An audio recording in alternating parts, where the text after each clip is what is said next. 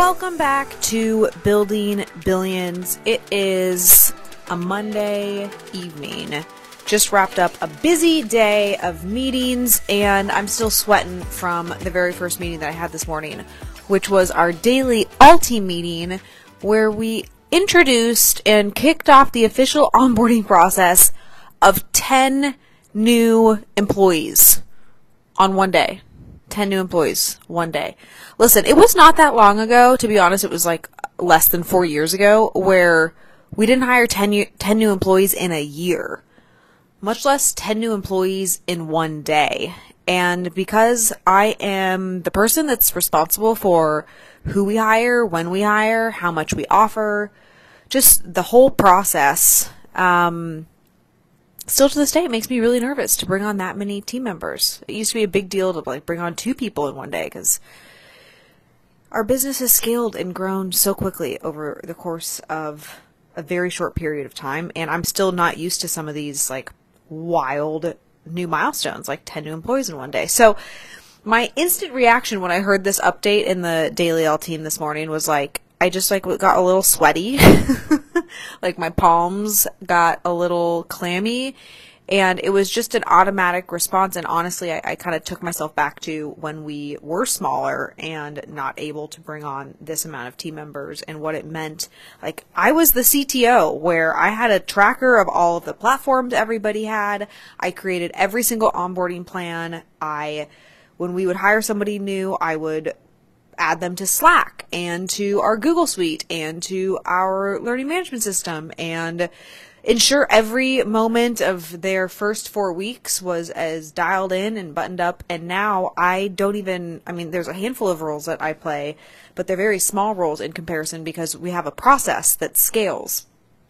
And I talk about a lot of this onboarding process in my book, Teamwork. If you haven't listened to Teamwork yet, you totally should, because it gives you everything that we did to go from 0. I wrote it at the time we had 88 employees. We still use the same process today with over 200 employees. So if you don't have an onboarding, and if you also have your palms sweat a little bit thinking of hiring 2 new team members this month, I highly recommend you listen to Teamwork. But another fun thing that I did with this that I just wanted to share with you is I asked ChatGPT, why would it be scary for a business owner to hire 10 employees in one day? Because I just naturally had this reaction. It wasn't most people naturally have scared reactions, so that's probably pretty normal. But I was like, man, why is this so nerve-wracking for me, even though I know that all of these pieces are dialed in?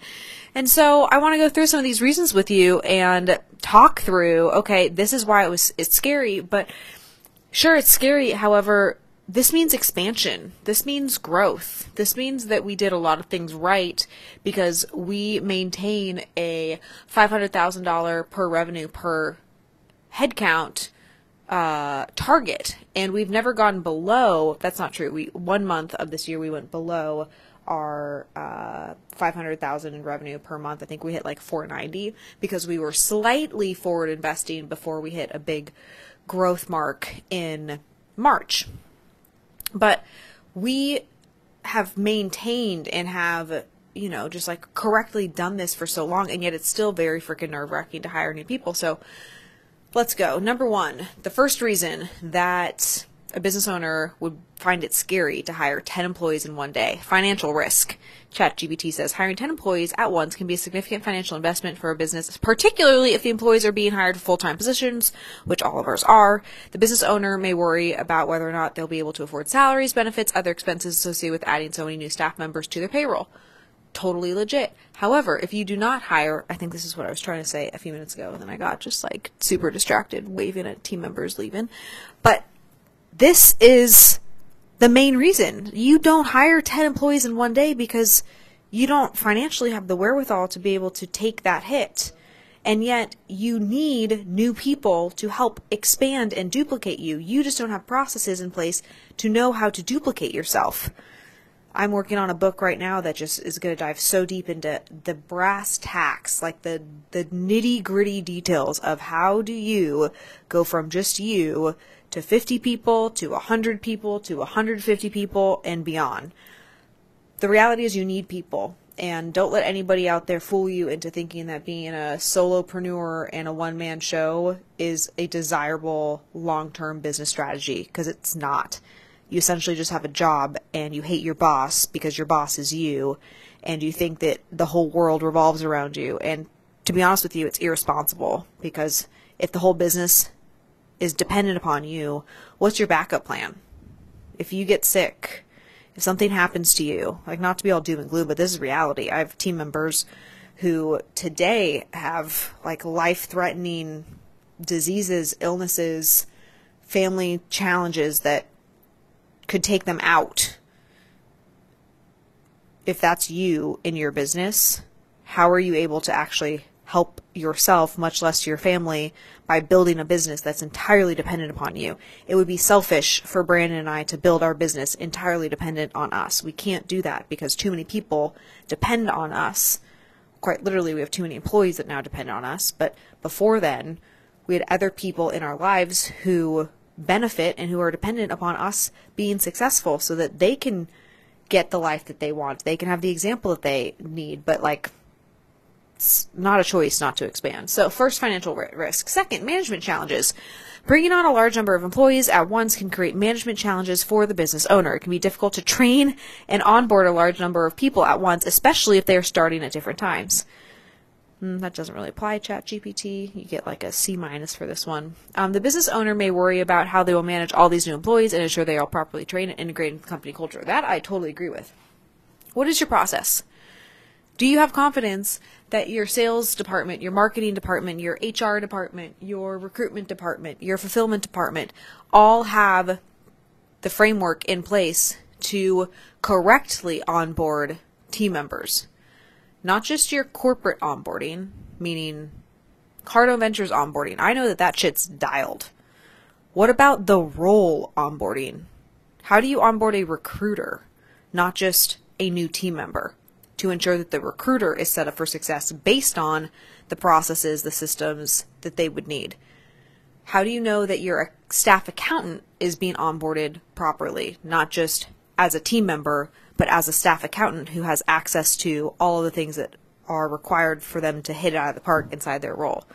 Like, this is a huge opportunity for most business owners, is to not only create corporate onboarding, but also have the stakeholders that are currently doing the work create what I call a tell me, show me, let me, coach me onboarding plan for the specific role. That is like next level. You have to do that in order to scale, and most business owners put it off, which is part of why they aren't actually able to duplicate themselves. Again, I go so deep into this in book numero dos. Third reason, cultural fit. Business owner may also be concerned about whether the new employees will be a good fit for the company culture.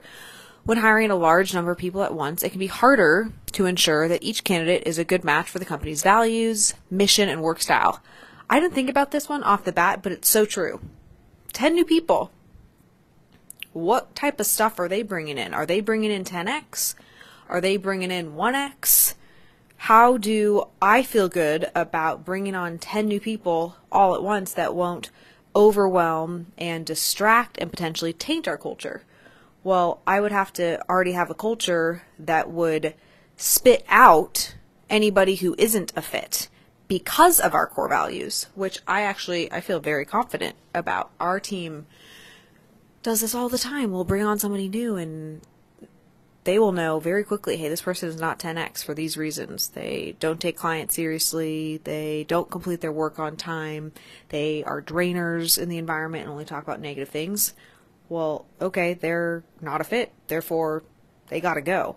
So cultural fit for us isn't a concern, but if your culture is not a strong culture because you don't have clearly defined values, you aren't sure of what your mission statement is, then yeah, bringing on all these new team members, you're just adding what could potentially be good. Like, new team members could bring a lot of good positivity and enthusiasm into something that is already bad because you haven't cleaned up your existing culture. Number 4 is funny. Overwhelm. Depending on the size of the business, adding 10 new employees in one day could overwhelm the current staff and disrupt the workflow. The business owner may worry about how they will manage the increased workload and ensure the business can continue to operate smoothly. Okay, I like that. Sure. It should be the other way around, though. You're adding new team members because they're able to take stuff off of other people's plates so that those people can duplicate and train and have new opportunities because they're now in leadership roles or senior roles as trainers, which is a new competency, super important competency. All right, the last one, I think this was kind of lame. Legal and regulatory compliance. Hiring a large number of employees at once can also create legal and regulatory compliance issues for the business owner. They may need to ensure that they're complying with all applicable labor laws, tax regulations, and other requirements. Okay. Oh, sorry, there was another one. Space and resource constraints. This has been a real one for us recently. Adding 10 new employees to a business may require additional office space, equipment, and resources. If the business is already operating at full capacity, it may be challenging to accommodate new hires without disrupting the existing operations. Make freaking room. Make room. I'm telling you, you got to make room. Whatever your existing space is, especially if you're in office, have people be in a tight space working next to each other. There is nothing better for a culture than seeing a full office of people who are just banging out work, excited about what the opportunity looks like, and you just make it work. For us, we're actually at a place we've added 30 desks into an office space that was already full because we're growing. We've also acquired 2 additional office spaces to get in front of and forecast what our hiring looks like, and we're still behind on it because by the time we're done with the next office spaces, they will actually be full. These are fantastic problems to have. Don't let space and resource constraints stop you from hiring. And I know that that's a real thing for a lot of business owners where they'll throttle their own hiring because they're like, oh, we don't have room for people. That's so silly. It is ridiculous. I've actually worked with clients like very recently within the last couple of weeks who just like they haven't figured out the office space yet, and they don't want to inconvenience their existing team members who are in existing space by having 2 desks in one office.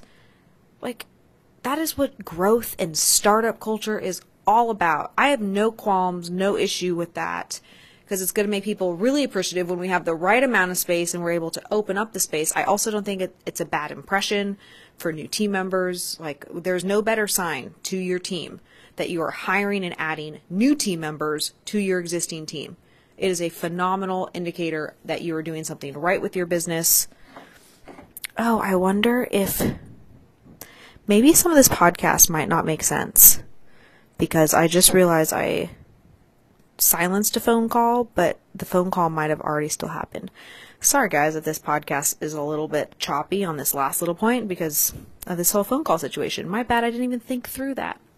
So anyway, I'm gonna head out of the office here shortly, but I wanted to share with you, as this podcast is called Building Billions, these like milestones that we're going through in building a $1 billion organization. We hired 10 employees all in one day. Totally wild, mind-blowing. 4 years ago, we didn't even have 10 team members, so to be able to do that in one day is just like ridiculous. We also have 3 new ones starting tomorrow.